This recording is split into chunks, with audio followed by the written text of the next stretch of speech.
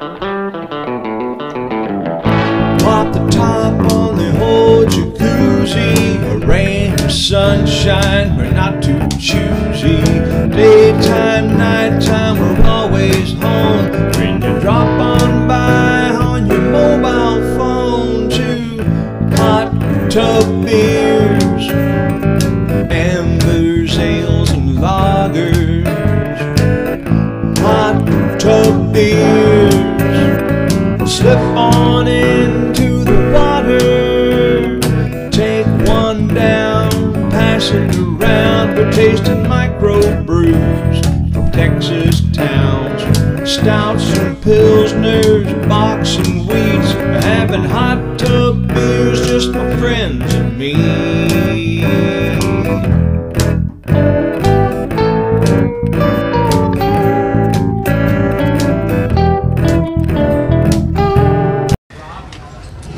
Welcome back to Hot Tub Beers.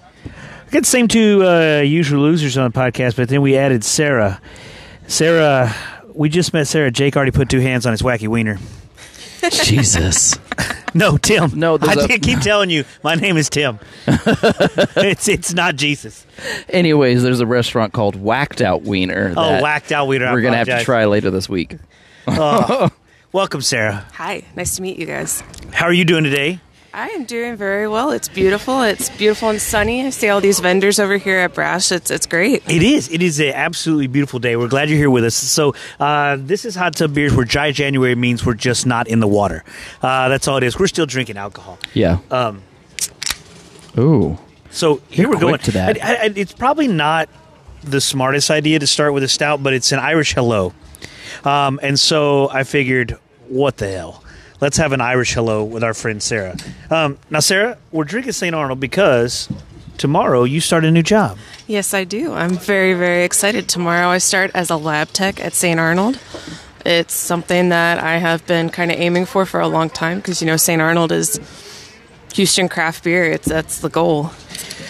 So, you just took your glass away. You don't want any more? Whatever, Jake. I got to learn stuff today. Okay, so you're starting a new job at St. Arnold tomorrow as a lab tech. But, okay, so Friday, where were you at? Well, Friday I was at home. I have been on the unemployed gravy train since about Thanksgiving. Okay. You know, just enjoying myself, messing around at home, really annoying my cat, you know, that all that kind of good stuff. Yeah. Nice. Yeah, so I was kind of stalking you on the internet when we first found out you were coming, right? And so I found your bio on Eighth Wonder website. Uh-huh. Okay. So it talked about you had gone to Texas A&M, went to Health Science Center, UT? I went to University of Texas Medical Branch in Galveston. UTMB in Galveston. Okay. And then that you enjoy crocheting?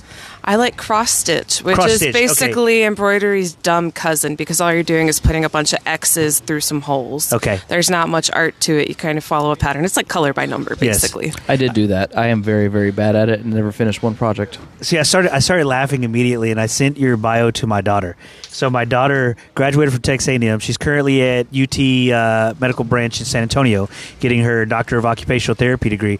But like we took her to a brewery when she came home for the break just to kind of hang out, drink a few beers, and talk. And she pulls crocheting out of her purse and starts crocheting. I was like, oh my God, Grace, I'm interviewing you on Sunday. So I thought it was great. So I was excited about it. I thought it was cool. We're going to have a good time. So if you learned anything today, it's that cross-stitch and crochet are not the same thing. They are not. No, I did not. I did learn that cross-stitch and crochet are not the same thing. One has really big needles and one has really small needles. That is correct. Crochets, that's not considered a needle, is it? Is it a hook? It's hooks, I think. Yeah. It's needle-like. Crochet hook, It's yeah. needle-ish. Yeah. Yeah. But you use knitting needles, so like that's confusing, kind of, you know, because like I always get knitting and crochet confused, but one of them's with the hook and one of them's with the needle. Like I don't know what's going on. Oh man, we got some stuff to learn. Yeah. Both are hobbies of the aged. Correct? Of the aged population. So you should have started that like 5 or 6 years ago. Jake, I don't know what you're talking about. I'm a young man. This is not a visual podcast. Nobody sees the gray streak in my beard. Yeah, you're one of the older non-retired people, aren't you? Oh gosh, 6 years I can retire. Yeah. Yeah. Wow. Oh my goodness. Yeah. Wow. Is right. Wow. I didn't think about that until recently, and it's I don't know. It's exciting and depressing at the same time. Yeah.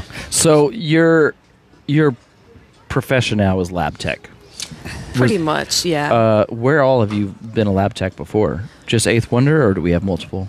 So in craft beer, I worked at Galveston Island Brewing for almost 5 years. Oh, wow. And during my time there, it's a smaller brewery. So I did a lot of everything. I did some brewing on their 20-barrel system. I did a lot of cellaring.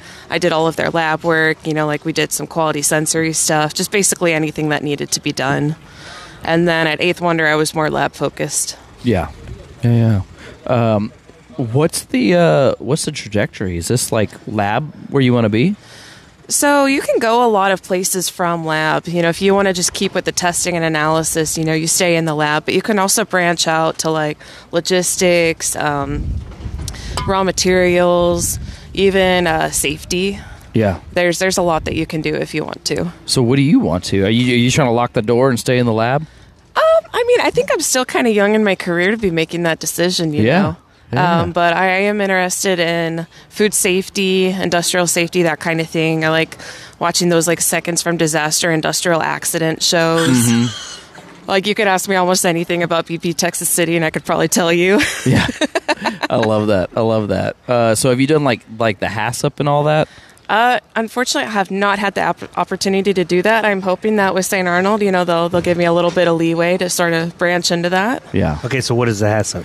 Hazard Analysis and Critical Control Points. It's manufacturing for food and hazardous items. Interesting. I did it, and it is boring. It is so boring. So it's like a certification that you get? Yeah, it's more than just a certification because it's a whole thing. It really does describe a lot and really gives you a lot of stuff to pay attention to. But it'll also make you not want to eat food for a while when you understand what the acceptable amount of feces in your food is. Is there an acceptable amount of feces in beer, Sarah? Well, I don't know that the government has dictated a reference point for that. No. I do know that beer is considered a low risk food. Yeah, well, most pathogens can't survive in it, so there's not a whole lot of other than like your label needing to say what's actually in your beer. There's not a whole. And when are we going to say when there's stuff. Lactose in the beer? When are we going to do that, or are we just all going to suffer? The good places are already saying it. Yeah.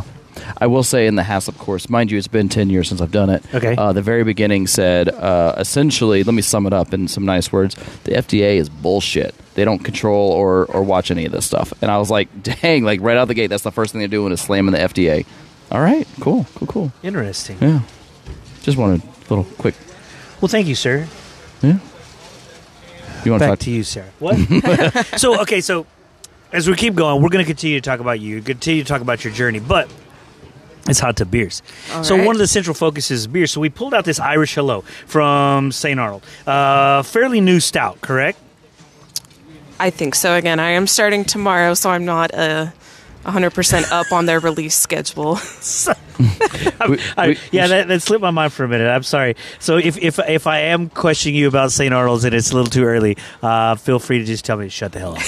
Okay? Yeah. We actually brought you on so we get the dirt on Eighth Wonder. Yeah. No, I'm just kidding.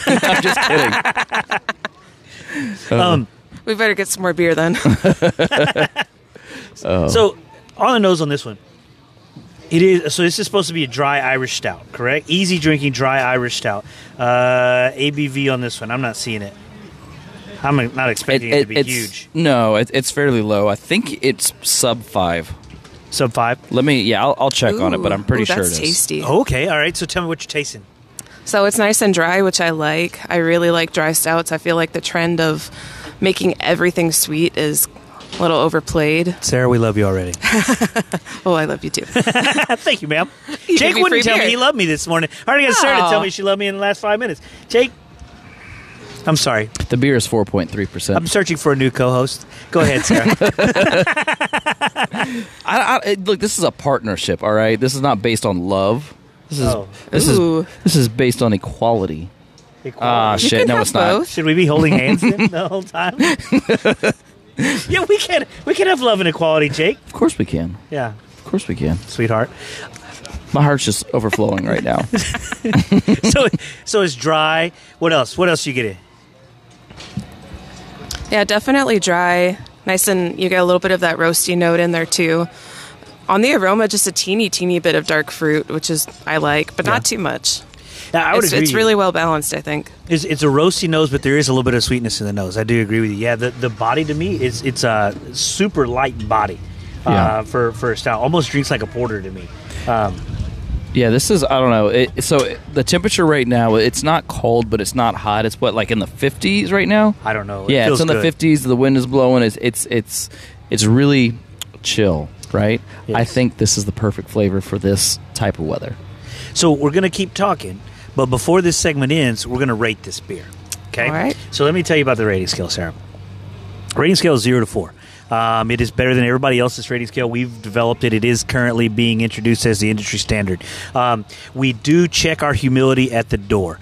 So all humidity has been left outside in the parking lot under somebody's tire. So everything we say is fact and truth here on Hot Tub Beers. So if we start at 0, if the beer is at 0, we're contractually obligated to burn the brewery down. They may not produce any more beer. That's the way that it works. Be careful with that one. Yeah. Good to You know, it's a We- day away from your job. You know, be careful. we have had a 0 on the podcast before, but it happened to be a brewery that doesn't exist anymore. And not only that is because I don't think you would enjoy jail for arson. No, probably you all not. don't look like the jail type. he probably still, not. He still got up and fled pretty fast, though. He did, yeah. And Steve now Von he's Grimm living in national parks. I mean, Von Grimm's all the way National up Forest. in damn near Canada now after giving a 0 on the podcast. Yeah. He just disappeared in the national I forest. thought he was moving his family. Maybe he's in hiding. Hey, he may be in hiding. We just outed him. Maybe Kelly came after him.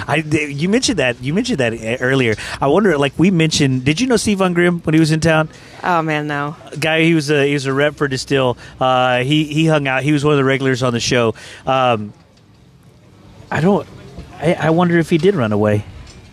I think yes and no. Yes he and definitely no. was pretty excited about losing human contact. So Yeah, I'm going to go ahead and He's- say our podcast is part of the reason that he ran away because he gave a 0. You know what? If you hear this, Steve, if you're still listening, go ahead and give us a shout out and say Yetis are bigger than Sasquatches. He is still listening. I feel like Steve's going to be one of those guys that puts out a Instagram post, and in the caption somewhere there's some cipher that it's a message to us, but we'd have to figure it out. Do you think Andre the Giant was really just a Sasquatch with like alopecia? Oh man, that I don't know. I don't know about that. That would have to be some very selective alopecia. Because I mean, he had nice hair, didn't he? Yeah, it Yeah. was curly. It was nice. He was I mean, I was can you wondering imagine the kind of grooming that would go into maintaining that if he really was a Sasquatch? oh my goodness. Like the size of him, how much wax did he go through? What if he had a Sasquatch team? You know, like what if that really wasn't that much? What if he was like a small Sasquatch and they exiled him? So I'm not really up on my Sasquatch mythology, but is it accepted? Is there just one, or is it like a whole race with a hidden society? I always I'm imagine. assuming race with the hidden society is what I'm thinking. I thought he Always. was sad because it was only just him and he was all alone. Because you never see him like if I was a Sasquatch, you'd probably eventually find me in the woods boning another Sasquatch, right? Yeah, Yeah, I would agree. I feel like people want to make the Sasquatch sad. You know what I mean? Like this all poor thing. But I think in all reality, they are far superior. And hiding for this long. so you know? Andre found a home among people. Then Yeah, he with abandoned his own selective- kind and found a home among people. Yeah, with his Are you selective familiar with alopecia. Are you familiar with Andre the Giant? Were you a wrestling fan? I'm not a wrestling fan, but I am aware of him. You know, I'm obviously I'm super into Princess Bride, and you Yeah. know all of Oh, yeah, okay. Andy Warhol stuff with him is pretty cool. Yeah. My name is Inigo Montoya. You killed my father. Prepare to die. I'm Love searching that. for the six-fingered man. Oh, love that that is movie. one of the family favorites. That's one of the Yeah. ones that we like forced the children to sit down and watch at one point. I did that to Allie like a month ago. Did you? I said, shut She up had and never listen. seen it. No. What kind of girl are you bringing into your life? Well, she's seen it now. Yeah. Okay. All Did right. she like it? I think she fell asleep and I made her watch it twice. But mind you, I'll watch that movie over and over again. So. Oh no, I'm the same way. Oh No. yeah. No, that's a beautiful film. Yeah. Yeah. So okay, so you're going to be working with Jacob Baker. Okay, Jacob Baker's going to be one of your brewery reps. He's got a crush on me, but I kind of continually fend him off. He's got a lot of pretty boy muscles, and he likes the WWF. So if you want to make fast friends with Jacob, you can start talking about Andre the Giant. Gotcha. Have you met Jacob yet? I have not. No. Yeah. She starts tomorrow. Give her a chance. Well, I don't know. And he's a rep, right? Oh, those guys are like the. No, they're just not in the building as much. Oh, I thought you were like hinting that they were like lower level employees. No. Like in the hierarchy, like Sarah's up there, and she wouldn't be talking to reps. They are more replaceable than a brewery tech. Oh, are they? Yeah. I mean, science. If you choose to spend some of your conversation time on Jacob, you can bring up Andre the Giant. If not, it's acceptable because we understand that you're in the higher rungs of society. Oh, actually, you know what? And when you do meet him, make sure you drop in there. Be like, oh, I heard Jake beats you in golf all the time. I will have to remember that. Yeah. Oh, you don't even have to be specific. Jake is better. Okay, so I want to get back to this lab tech thing. So you were quality control, did a little bit of brewing. That's kind of cool to learn that side of it, and then come into just straight lab tech work at Eighth Wonder. Yep. Correct? Are there any interesting, like if I'm doing a lab tech and I'm testing this beer prior to sending it out to the public, am I getting this even close to right? Yeah, so part of my job was testing the beer at a number of points to make sure it was true to brand and free from contamination. Okay, so not only are you looking, is it free from contamination, that it's true to what they're wanting to send Correct, out? yeah. So, like you can always ask, is this beer good? And a lot of times it will be good, but especially, if as you're becoming a bigger brewery with more distribution, it's not just, is it good? It's, is this the same beer that your customer bought last month? Ah, okay, So that's cool. consistency is key because, your customer, he or she could like, let's say you put out an IPA. Right. And they like the IPA that you put out, but they don't know, it tasted different in April. I never know what I'm getting. Yeah. So how closely do you have to work to the brewer on that aspect of it? They were pretty good. It's all about documentation. If you stick to your recipes, you stick to your processes, there's not a whole lot of room for oh my gosh, this is just totally out of spec. Okay. It'd have to be like a failure with the yeast or, some issue with the grain supply, something like that. It doesn't happen often that it's just so far out of spec that you can't sell it. Okay. But that is something that you look at, and especially with trends. If this IPA is trending darker over time, okay, well, we got to figure out why that's happening, because that can be a signal for another issue in your process. So are you using a photospectrometer for that, or is this I guess, how are you doing color or darkness? So at Eighth Wonder, we did not have that equipment. I was just basically using a BJCP card and holding it up. Okay. Put the beer into the same size glass every time, hold it up against light, and compare. Now, St. Arnold does have, that kind of stuff to do SRMs. That's so cool. Yeah, I'm excited. A lot of toys to play with. All right. Well, we're gonna get you let you get settled in there for a few months, and then I'm gonna come in and be like, hey, let me see it. Yeah, we're gonna have to do a follow-up episode. Hey, I love hot where tubs, are they now? so yeah. Yeah. Oh yeah, dude. Yes. Yeah. It's gonna happen. Okay. So, how are brewers to work with on your end of the business? They're great. I mean, I brewed for, a couple years myself. There's not much difference personality-wise. It's just, everybody's got expertise in different places. There are different personalities of brewers. Some are really easy to work with. They want to stay on their documentation all the time, do the same thing every time. There are others that like to experiment a little, and then things can get tricky. Okay. Because you're like, oh my gosh, what happened here? And he's like, oh yeah, I tried this the other day. It's like, why did you do that? You didn't tell anyone you were doing that. Yep. But he's just going rogue. Some people are a little more fly by the seat of their pants. Some people aren't, and it just depends on what kind of brewery you work at. There are some where that's great. There are some where that's not acceptable. Okay, I like that answer. So where I'm headed with this is, so we've interviewed reps, we've interviewed brewers, we've interviewed owners. We've never interviewed the lab tech. Really? Yeah, never. This is the first for us. So I'm kind of excited. So give us a scoop, right? So we're at Vince's spot. Did you work with Vince at Eighth Wonder? I did. I worked with Vince. I miss Vince terribly. I love Vince and I hate Vince for leaving, but I understand why he did. Yes. He had to come back and take care of his baby. I get that. But he was also my beer grandpa, and I was supposed to learn from him until he retired, so he's still a little salty about that. So do you come and just hang out at Brash every once in a while? Yeah, absolutely. Just to glean some wisdom from him? Absolutely, yeah. That's pretty cool. It's kind of tricky to catch him early enough before he leaves. Yeah. Sometimes if you make it here too late, he's a little less wise. It's tasting panels. I think that might have been the last time that we were here. That was, or what? Jake wasn't here. Where were you? Canton. He was in Canton. Yeah. And we were here. We interviewed Seth from Copperhead. Oh, I bet that was fun. It was fun. It was Seth was not immediately fired up about getting into the hot tub, so Vince kept bringing us cans of Vulgar Display of Power. Seth ended up in the hot tub. Yeah, that's yeah. usually how it works too. I love hot tubs. I've never been in a truck bed hot tub. It is awesome. It's- It's a it little sounds cold like right fun. now, but it's awesome. Yeah. Get an electric kettle, warm it up, whatever. That's okay. So That's yeah, a we lot were, of electric we were talking about kettles. that. Okay. We were Okay, talking- or we were here at a brewery with a hot liquor tank. That is just actually the option. Do like a slow trickle from a hose. I feel like that's pretty simple. You know I what? think we're- Slow trickle is kind of a good idea because that was my concern. It's like we can get it up to temperature, right? But how do we keep it at temperature? Because we're in for an hour and a half to 2 hours, right?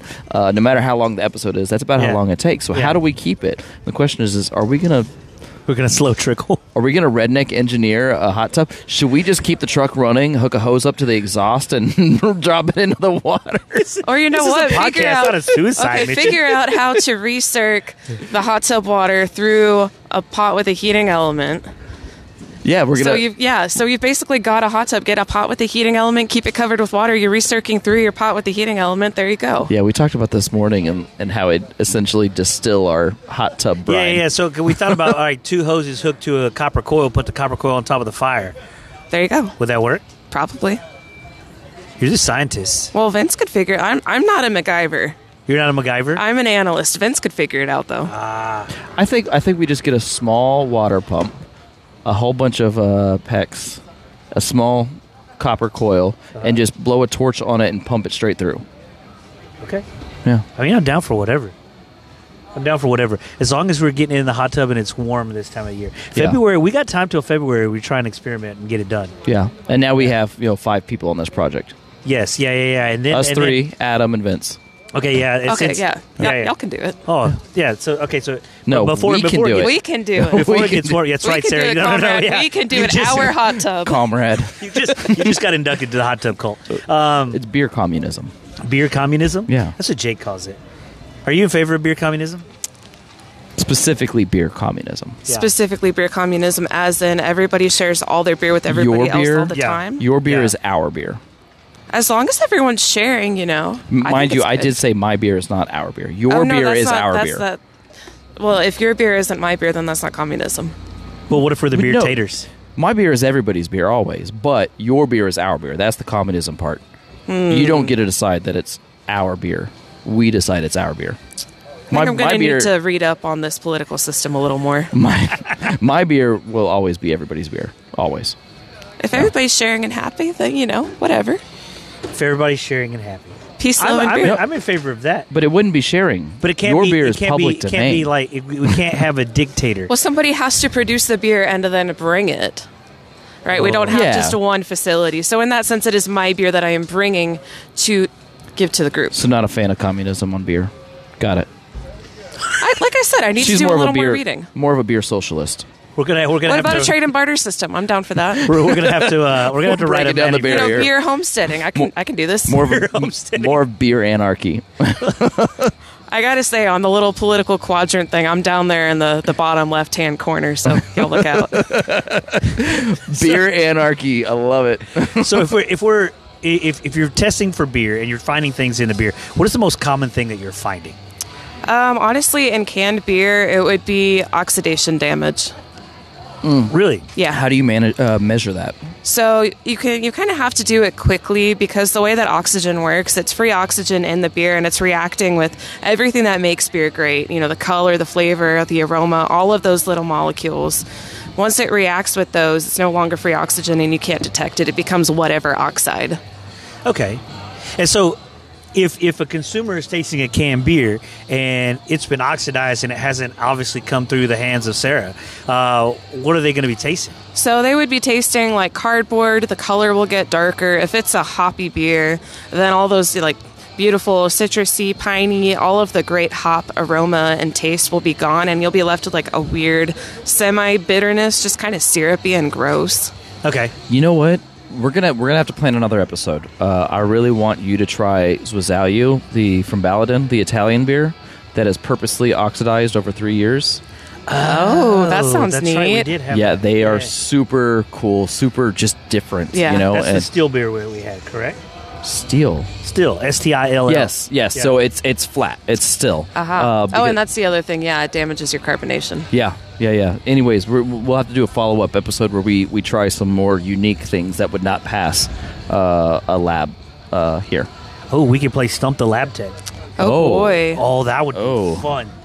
I think we should do teams, though. I think we should get, like, 2 lab techs and, like, have them battle it out, on what it is. Oh, get another lab tech? Yeah. Okay, so is there a big lab tech, like, do y'all all get together at some super secret conference? No. I'm not speaking correctly. At No. least in Houston, we are a very, very, very small group. Or have So- you just not been invited yet? Oh, man, Do you- that's rude. No, it's not, because, I mean, you start tomorrow, right? Call them out. Well, I mean, okay, so The biggest St. Arnold brewery has, in Texas. You start tomorrow. Maybe it's coming. Maybe. I mean, I don't know how about traveling out of Houston for it. Yeah. You know, that's got to be a hell of a club. I don't know. I kind of like to stay at my house. Yeah. Let me zoom in, guys. So, all right, so I want to get towards rating this beer. Yeah. All right. So, like I mentioned before, I mentioned the scale, right? So, we're judging this based off the style Irish Stout. So, if I'm drinking this beer, and I'll go ahead and break the ice. That way, eventually, there's going to be one of these beers we're going to force you to go first. Oh, boy. Okay. Yeah. But this one, to me, this is super, super light. I was worried about starting the session with a stout, but I am now no longer worried about starting the session with a stout. This is easy. This is like a crushable stout to me. I love the dry flavors. I completely, totally agree with you. I don't want my stouts coming across sweet. I don't like lactose in stouts. I don't like all these sugar bombs, the chocolate cookie brownie double fudge stouts. I don't. I think they suck. I think this is back to what I've been wanting to taste something like this for a while. I haven't had this beer. I like it. I'm not going to go perfect because I would want a little bit more body on it and maybe aged in a barrel because that's just how it gets to my heart a little bit quicker. But I'm going to go. I'm 3.75 on this beer. 3.75. What do you think, Jake? Oh man, there's a lot to unpack on this one, but the summation of this is when we're sitting down to do this, we've done this a lot. Yes, we have. We are. Have you counted how many episodes we have? I don't know, but we're experts by now. We're above 100. We Yeah. have thousands of hours. Yeah, please of- remember your humility is out there. Yeah, beer and podcasting with beer. Usually, I won't go back for seconds on almost any beer because I always have stuff to do after this. Correct. I'm a busy person. I can't spend all afternoon Busy, doing this. busy. I actually went back for seconds on this one. Did you? I did, and I had trouble not going back for seconds on this Oh, one. good for you. And I guess it shouldn't be that big of a deal. It said 4.3. That's what you said. 4.3. Yeah. Gosh, this is just such a good freaking beer. It's slightly reminiscent of Winter Stout by St. Arnold, but so much more flavor and roastiness, and the dryness really kind of seals it off. Carbonation is great. Obviously, no flaws in it. I would definitely say I'm getting cocoa nibs, maybe a hair of coffee on it, but overall, it's just I don't know. It's well brewed. It's Yeah. well brewed. Good job. Did you rate it, or did you just talk? I just talked. I don't. Yeah. 0 to 4. 3.9. 3.9. I enjoy this. I will probably have another soon Okay. with a cigar. All right, so Sarah, this is going to be your first rating on the show. Now, I realize you start at St. Arnold tomorrow, so let's rate their beer. Well, they won't be hearing this until it's already too late to fire me. So. Oh, there's only about 5 people that listen to us anyway, so.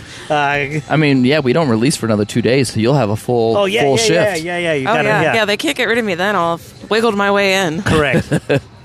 So I really liked this beer, honestly. I hope they still have it around St. Patrick's Day because I could see myself wrecking a lot of this in a very short amount of time. Yeah. Nice. I really enjoyed how dry it was. I'm with you, Tim. I don't like the sweet trend. How everything has to be sweet and just so thick and syrupy. I carry too much. I have too many worries. I don't need a heavy beer weighing me down too. Oh, that's Sarah. We're gonna like you. You're a wordsmith. I like that. That was pretty good. So our 0 to 4, All right, I'm gonna give this a 3.75. 3.75. Look, Sarah. Cheers. Oh, I ran out again. We got Vince over here in the corner hiding. He's not saying much, but he's here. So I want to thank Vince for hooking us up with Sarah. Sarah, thank you for coming on the show. We're excited about the rest of the conversation. We're excited about what's to come. Welcome to the Hot Tub Beers cult. Thank you for having me. I'm very excited, and I hope to come back whenever we get that hot tub figured out. Hell yeah. So, Sarah, when I started at Eighth Wonder, she kind of retaught me how to brew.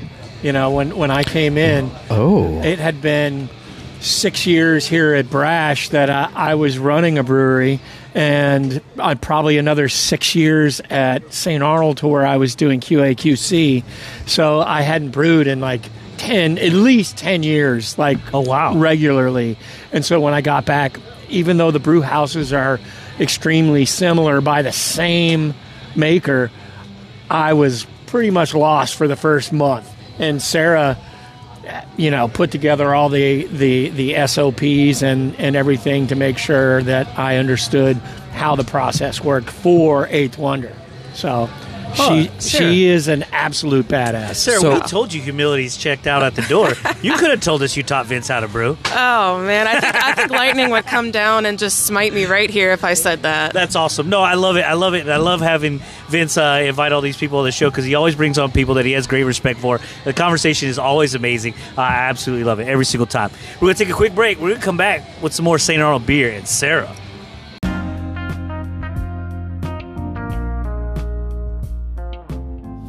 Hot Tub Beer fans, are you looking to buy, sell, or lease a home with or without a hot tub?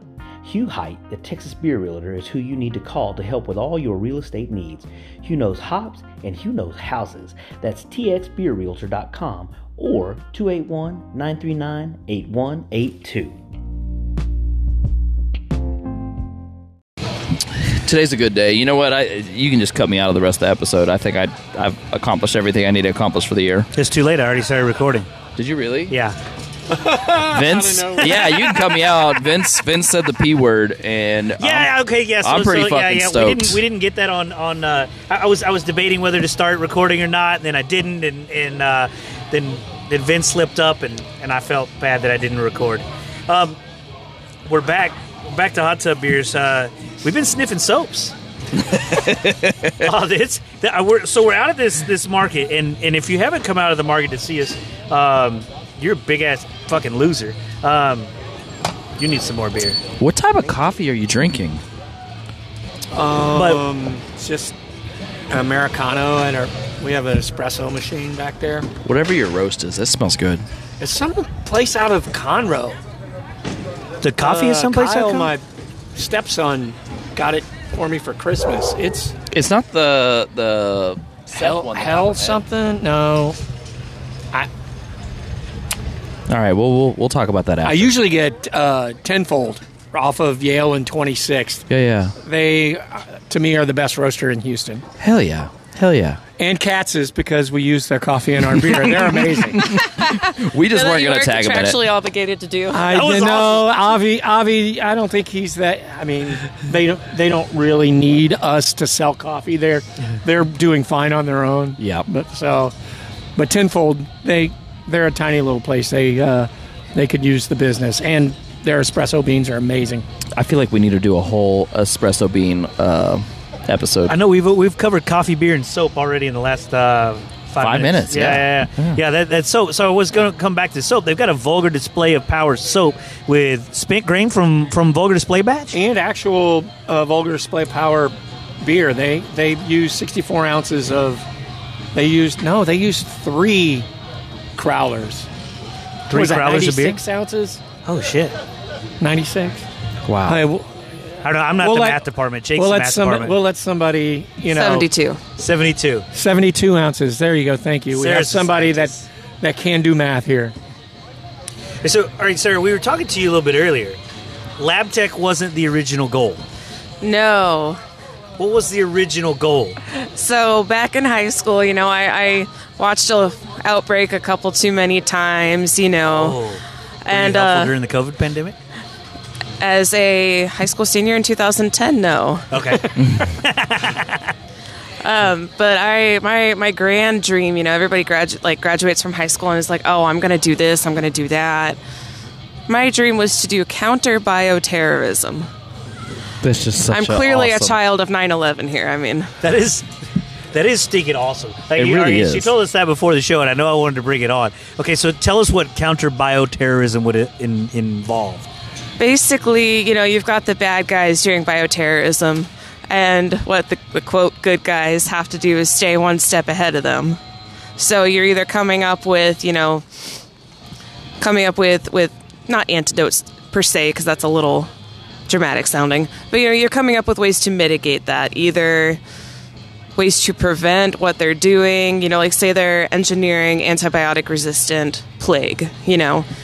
You're going to try to find an antibiotic ahead of time that can beat whatever it is that they're using. Or you're going to come up with bad technology before they do and buy up all the crap that they're using to make it. It's silly. I'm not even sure if it actually exists. I was in high school. It has to exist. Oh, yeah, it's got to exist. Sir, don't say you're I mean, not it sure if has to. exists. It has to exist, but like us lowly, like non-government people don't know about it. So if you got offered that career path now, would you take it? Absolutely not. Oh, okay. So we're not going to do a calling all recruiters so- for counter bioterrorism. So don't say anything out loud, but blink twice if that's really what your real job is, and the lab tech is a cover. She's wearing sunglasses. I really can't tell, to be honest. I see one. I love it. So how did a career in counter bioterrorism spin this way? Right. So I came to A&M. I was in the Corps thinking, okay, the Army is going to pay for my PhD or my doctorate, whatever it is I need to do counter bioterrorism. I lasted in the Corps for about 6 days and figured out I didn't like people yelling at me. I don't know if y'all know anything about A&M or the Corps of Cadets. I do. But being Classical, yelled at is kind of a cornerstone of their learning experience, so I got out of there pretty quickly. Yeah. I moved into the A&M Honors Program, which had a much nicer dorm. Nice. Nobody yelling at me. They had little team building activities and coloring pages. It was great. They had coloring pages in the honors program? Well, yeah, of course. I was just a reg. Okay, so I was not in the honors program, nor was I in the Corps. I was just a normal little brown guy walking the sidewalks. I didn't know That was we had probably pretty dicey back then. What, 1920 you said? 1920. Son of a bitch. It was 2002. I know. That's when I graduated, or when I was supposed to graduate. I got out in 2004, but I hit campus. I had my freshman year was in Southwestern University in Georgetown, so I hit campus in '99. Yeah. The year the bonfire fell was my first year on campus. Yeah, it was sad. That is sad. It still is sad. We'll change the subject. I can't tell the way Jake's looking at me. I can't tell whether he's laughing at me or coming on to me. Yeah, it's a little both. Oh, Yeah, nice. looks like a little both. Okay, so I'm sorry. Continue with your story. All right, so I was a biology major. I wasn't really sure what I wanted to do with my life. I guess I didn't want to be in the Army, but I thought, okay, maybe I can do research because research is really fun. You're answering questions, you're discovering new things. I did about a year of undergraduate research and got accepted into a PhD program in Galveston at the University of Texas Medical Branch. That was pretty cool. I did work in the same building where they had Ebola. Also pretty really? cool. I was working in the Galveston National Lab. Yeah, obviously not with Ebola. I was working with a tick-borne bacteria that nobody's ever heard of. Wait, so had Ebola, had samples of Ebola, or there was an outbreak of Ebola? No, there wasn't an outbreak of Ebola. Just had to make sure we're on the same page Jake here. was trying to get the scoop. I was like, yeah, they all had Ebola. I mean, not in a petri dish. They just all No, they had had it. any scary thing that you can think of was in that building. Cool. Yeah, Cool, so cool. plague, Ebola, all the scary crap. So blink twice if you're secretly on the biocounterterrorism team. It does kind of seem that way, doesn't it? It does. It does seem as though the story is lot of turning that way. coincidence. We're gonna let you finish your story, but we will stop to point out coincidences. Go ahead. All right. So, yeah, I was getting through the PhD program. I took this course called grant writing. And grants are basically giant documents begging the government to fund your project. They are soul-sucking. They're horrible to write. They're just insanely detailed. And your chance of success is low. Okay. And I realized, okay, I don't want to be doing this for the rest of my life. If I do, I'm going to drive off the causeway. I can't do this. So I was able to get out with a master's degree because, I figured, okay, I don't want to do research, but I like to analyze things. I'm a very analytical person. So industry, I'll just go and test a bunch of crap for somebody. I don't know who.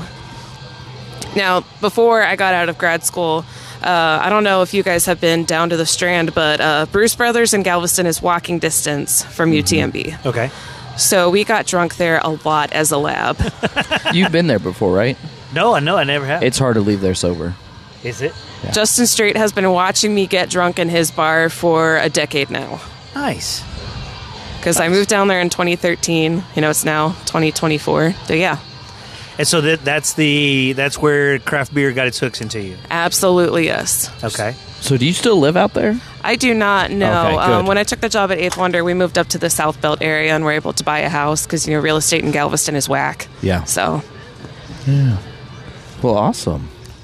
Okay, and so you got your hooks into craft beer. I did. So I graduated in December of 2015, and I spent January of 2016 calling, emailing, just bothering the hell out of every brewery in Houston, seeing if one of them would let me come in and volunteer. Okay. Conveniently enough, the one down from the street, Galveston Island Brewing, said yes. Okay. So I came in. They said, "Hey, we're going to start testing for lactobacillus. Can you help us with that?" I said, "Absolutely, yes." Oh, hell yeah. So I started working for them, volunteering part-time. After about a month, Mark was like, "You know what? You're doing a good job. I guess we need to pay you because we want you to come more." Yeah. So by the end of the summer, I was learning how to brew on their system. That was the summer they upgraded to from their 5-barrel to a 20-barrel system, and they wanted to run double batches to fill their 40-barrel fermenters. Okay. They filled one with the 5-barrel once. Yeah. It was basically brewing for 36 hours straight. Oh, shit. It was the owner, Mark, and the head brewer, Jason, alternating. And it was miserable. So I learned how to brew on the 20-barrel system, and Jason and I did double batches. Wow. And so, okay, so what were you brewing, and did you have any experience in brewing specifically before, or no? Have you Absolutely homebrewed? not. No. No. Just drinking. Going in, just drinking, I was good at drinking. and then all of a sudden you're helping brew on a 20-barrel system. Yeah, brewing by myself, actually. Really? Yeah. So I did that for a couple years. They hired another assistant brewer, and I did mostly cellar and lab after that. Okay. Because it was just getting hard to schedule like yeast harvest and brews at the same time, and it just worked out better that way. Now, knowing the brewing process a little bit more intimately the way that you have, does that help you on the lab tech end of it? Tremendously. Okay. Tremendously. Like when something goes wrong, it's really easy to drill down and identify all the steps in a process that might have gone awry if you've actually done those steps. That's pretty cool. So it makes troubleshooting just really, really easier. That's pretty cool. So let's give you some insight over all the other lab techs. So we've got the best lab tech in the state of Texas here on the show right now. I'm going to say it right now. So Go ahead. if you think about it, all those breweries that you're like, that beer was really good, and then you get it again, and it's like, wait, what happened to that beer? It's like, it was really good the last time. Well, that all comes down to quality assurance, quality control, and standard operating procedures. And the person that actually makes sure that all those things happen is the QA/QC person. So the lab person knows more about the beer than generally the brewer knows about the beer. So if they suck, it's because they don't have a Sarah. Yeah, pretty much. Yeah, that's the Good story call. that we're going to go with. Good call. Yeah. Well, yeah. Do you even have a Sarah at your brewery? Yeah, that's why it's bad. So, Sarah, we're sipping on the Springbok. Okay, so this is another St. Arnold offering.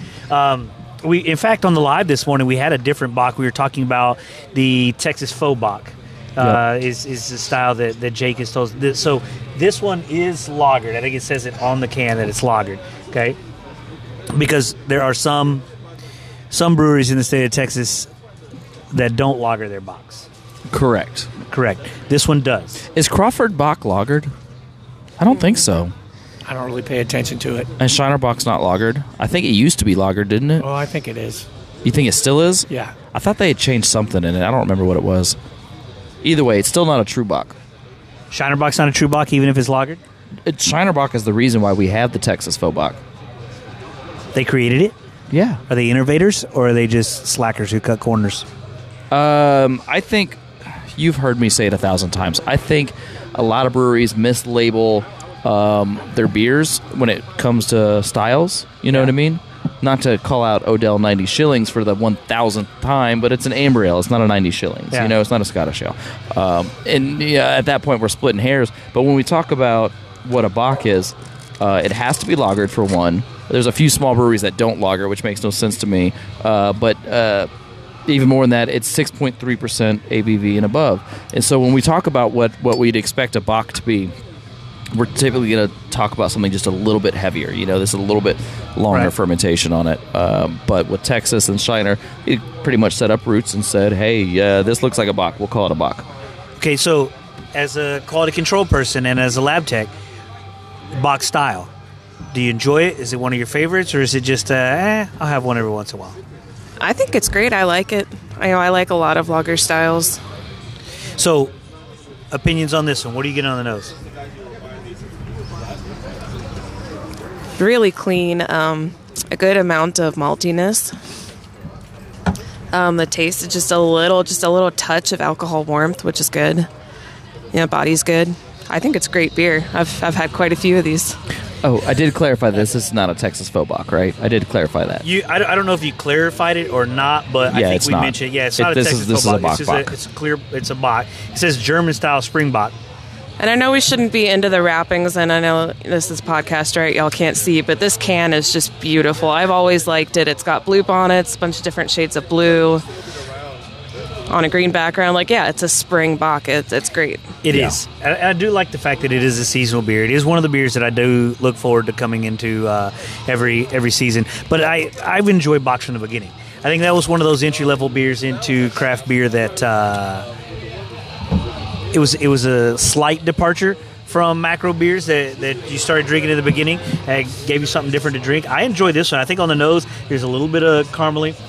I think what sets this one apart for me is the hop presence. Yeah. Yeah. What do you think, Jake? This is one of my all-time favorite memories of St. Arnold. Okay. I think it was back in 2011 or 12. I was downstairs in the production area, right? I wasn't working or anything like that, but I was down there, and one of the cases dropped from the packaging line, and it fell, and a couple bottles broke out of it because this was all bottles then. And I remember looking at the guy. I'm not gonna say any names here, but I remember looking at the guy handling the package, and then I go, "Oh man, looks like you broke 4 of them." Wink, wink. And he pulled one out, gave it to me, and it was just such a phenomenal beer straight off the line. I mean, it really is just a great beer. So for me, Springbok will always be one of my St. Arnold favorites. So how long has Springbok been around? Do you know? That's a Vince question. I started in 2002 over there, and Uh-huh. it was around then. Okay, so it's been a staple for a while. Then. So We're talking 25-ish at least years 2 or more? decades. Easily. Yeah. And did you help in the production of this beer when you were there or no? Oh, I've made it. Yeah. Have you? You made it? Like you invented it, made it? No. Or- No. You brewed it. I brewed it. Okay. Yeah, I brewed it when I was there. Was there anything unique about this beer that you want to share? Yeah, that's kind of a weird question. I can't even think of. I mean, it's a lagered Bock. I mean, it's not super dark, No. but yeah, I can't think of anything that's weird or off. I mean, it's a pretty traditionally lagered beer. Yeah. It's got an interesting sweet spot for me. To like, so there's other Bocks that we've had that are darker, a little bit heavier body than this one. We had one this morning from Real Ale that was super light body. This one kind of hits a little bit of a sweet spot where it's not too heavy, it's not too light. I'm still drinking malt, but for me on this one, it always has had a little bit of a hop bite on the end of it. There's a little bit of bitterness to it that I don't get in other Bocks. I really enjoy the bitterness, yeah. Yeah. What do you think? Did you Yeah. have a chance to taste it, Sarah? Yeah, I agree with that. That bite on the end, it does lighten it up quite a bit. So, I rated first last time. Jake, you're going to rate first this time. Vince is waving his hands and backing away from the mic. Okay? So, Sarah's going to rate the next beer first. I'm going We're to have to slowly say, breaking it for around. nostalgia, for me, it's 4. It's 4 out of 4. Diving into the beer itself, man, I'm gonna go 3.865. I do think it is a fantastic beer. I love the breadiness down the center. It's just kind of like that nice little cereal. The alcohol is not cloying. I mean, you can tell it's there. It's not going to sneak up on you in the way of like, oh, I didn't realize this is 7%. No, you can kind of taste it. The bitterness is just fantastic. I think it's a great beer to put back 6 of them, and then go to bed. Yeah. Yeah. Yeah, I would agree with you. I enjoy it. I think it's one that It doesn't sit too heavy. Yeah. It's something that I can sit back and enjoy on a fall day on the patio, next to the pool, in the hot tub, wherever I'm at. I think it goes down easy. It's got nice flavor. I can tell that I'm drinking beer and not just slamming some macro bullshit. I enjoy it. I'm gonna go. I liked Irish Hello a little better. That Irish Hello, so I good. really enjoyed. That was really good. I'm gonna go 3.6 on this beer. Okay. 3.6 on this beer. Yeah. I mean, that's Sarah? just like your opinion, man. It is, but my opinion is Market fact. zero. That's right. No, I'm Ooh. just kidding. I'm just kidding. No, I like this beer a lot. As it's been sitting out a little bit and warming up, there's absolutely no hint of diacetyl, which is a really common flaw in lagers, so I like to see that. This is perfect. I'm going to give it... I would like to go back, because I didn't really realize like the intricacies of y'all's rating system. I want to go back and give Irish Hello a 3.9. Okay. Can I revise? Is that Yeah. allowed? You can. Yeah, yeah. It's your first time on the show. You're All allowed right. to do anything you want. Anything. Yeah, anything. Anything. Anything. Well, I don't want to get arrested, but Yeah. I am going to give this beer a 3.85. 3.85. Yeah. Nice. Hell yeah. Nice. That's a solid freaking score, man. That is a solid freaking score. Yeah. So far, so good for St. Arnold. I don't know that St. Arnold's really ever done bad on the show. We had Aaron Inkrot. Do you know Aaron? I do know Aaron. So Aaron, we've officially tabbed as the beer czar of Houston. He has been on the show. In fact, that was a busy day. We had the beer czar and the tortilla czar of Houston in the hot tub at the exact same time. Oh, we were man. drinking barrel aged French press and La Ranchera and tequila? eating, we had a shot of tequila too. We were eating tortillas or butter smothered tortillas at the same time. It didn't get much more Houston than that. Oh, that was a Man, beautiful day. that sounds amazing. Yeah. You get to work We'll with do the it. beer czar of Houston. I'm excited. Yeah, that's I'm pretty very cool excited. stuff. That's pretty cool stuff. And I want to point out, like, we've never had anybody go, as this warms up, I don't taste any diacetyl. Like, I love the fact that we have a lab tech point of view on the show for the first time ever, because there's things being brought up in the ratings that we haven't brought up before. Yeah. Yeah, I enjoy it. And thanks again, Sarah, for coming. We're going to take a Yeah. quick break. We got 2 more St. Arnold beers that we're going to rip through with Sarah, the lab tech. Welcome back to Hot Tub Beers, where Vince is about to do a beer called Steve French, put a cat on the front. I don't know about that. Oh, I thought you were meowing for a minute. He goes, Do meow. pumas meow? What? Do pumas meow? I don't know. I think they do. They do? That's really cute. I think almost all the big cats have like the purr mechanism, and I think they have some sort of meowing. So, I guess meow. You're thinking like a small meow. Yeah. Okay, maybe not. Isn't meowing though? It's not for. It's for actually babies. domesticated. It's domesticated cats meow to their owners, right? And they're babies. So Yeah. we're basically dumb babies. Yeah. Oh, nice. Dumb babies. Dumb babies. That feed them. And take them to the vet. I'm a cat stepfather, not Yeah. a cat person. Yeah. I cat understand. stepfather. Yes, they're Diana's cats. Uh-huh.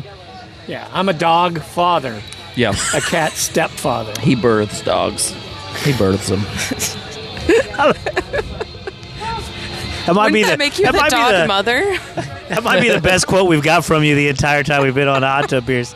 Dog I'm father. a dog father. I don't know, the cat stepfather is better. I think that's hilarious.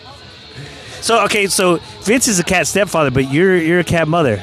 No, No? because I am not a cat, so I do not reproduce and make more cats. There. But I am a cat servant. Oh. Oh, okay. Somebody Yeah. who's truly given So- into the way. All right, yeah. So tell us more about being a cat servant.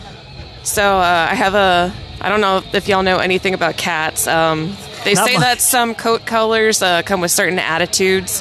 My cat is a tortoiseshell, and which basically she's orange and black, and it's all mottled and brindled together. Uh-huh. It's really cute, but they have something that people call tortitude, because torty attitude. She's very demanding. She's very loving. She hardly ever bites me, but she's very, very demanding. Hardly ever. She needs to be on me, like either me holding her or on my lap. I actually went and bought one of those like baby wrap scarf carrier things at a consignment sale so that I could cook breakfast without her screaming at me. So I just got her like tied onto my body like a little papoose baby. I love this. You're committed. Oh no, and it's beautiful. It's quiet. She doesn't. Otherwise, she's under my feet screaming, and it's just not peaceful. Vince, do you ever strap your step cats to your body? Sarah knows my feeling about cats. The thing about cats for me are their biggest selling point is they shit in a box. Yep. You know, That is the big selling point. I'll be honest. they shit in a box, and they don't give a fuck about you. Yeah. Hey, you know what? I could come to your house and shit in a box, and you could, call me your cat. We had an episode that was similar to that with Tim Hilby, where we talked about upper deckers. Oh, Vince just got a new beer. Yeah. Dubuisson Scaldus Noel. Yeah. Ooh, Scaldus Noel. Imperial Christmas Ale. that sounds wonderful. Oh, all right, Jake, is that like an Imperial Porter? I have no idea what it is. It's 12%.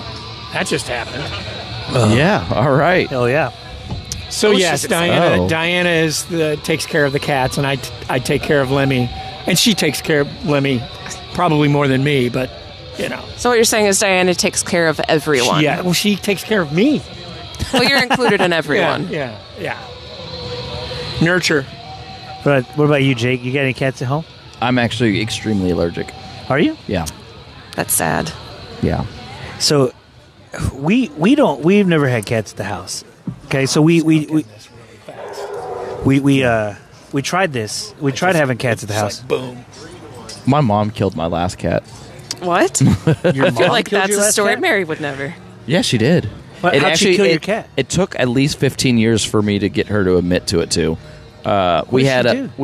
a cat that was just absolutely so hairy, so thick and tufted that she went to go wash the cat one day, and the cat was losing her shit. So she gave her a Benadryl, because you can do that with like dogs and other animals to calm Yeah. them down.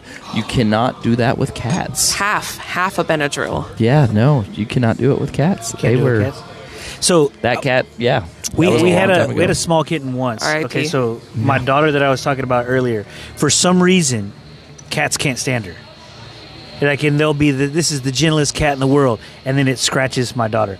The crux that when we knew this was absolutely true, we take her to the Houston Zoo. Right, we go to the tiger exhibit. Oh. The tiger turns tail and pisses on the glass in front of Grace. Oh my God. And I was like, all right, Love Grace, that. we're never having cats. Now she lives in San Antonio. She's going to grad school out there, and she wants a cat to keep her company. I'm like, no, dear, I'm sorry, I don't trust a cat alone with you.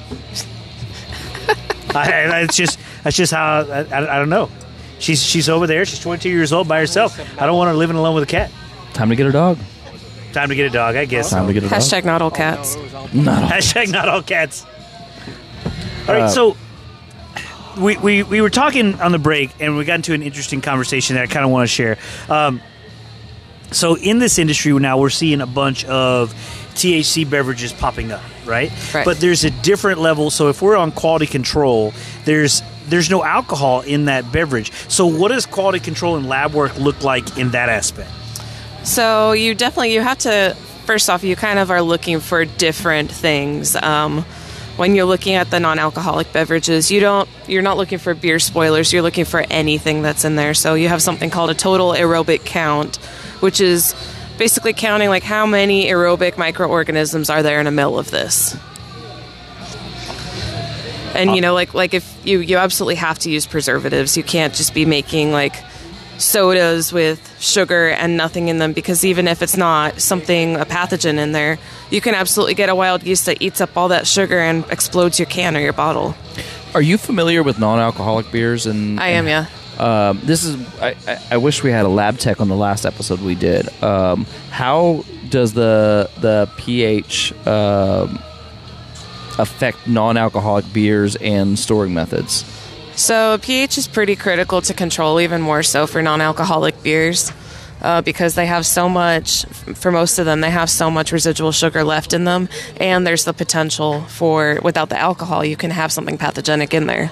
Yeah. And you think about who's drinking a non-alcoholic beer, it might be somebody who's more vulnerable, maybe somebody who's pregnant.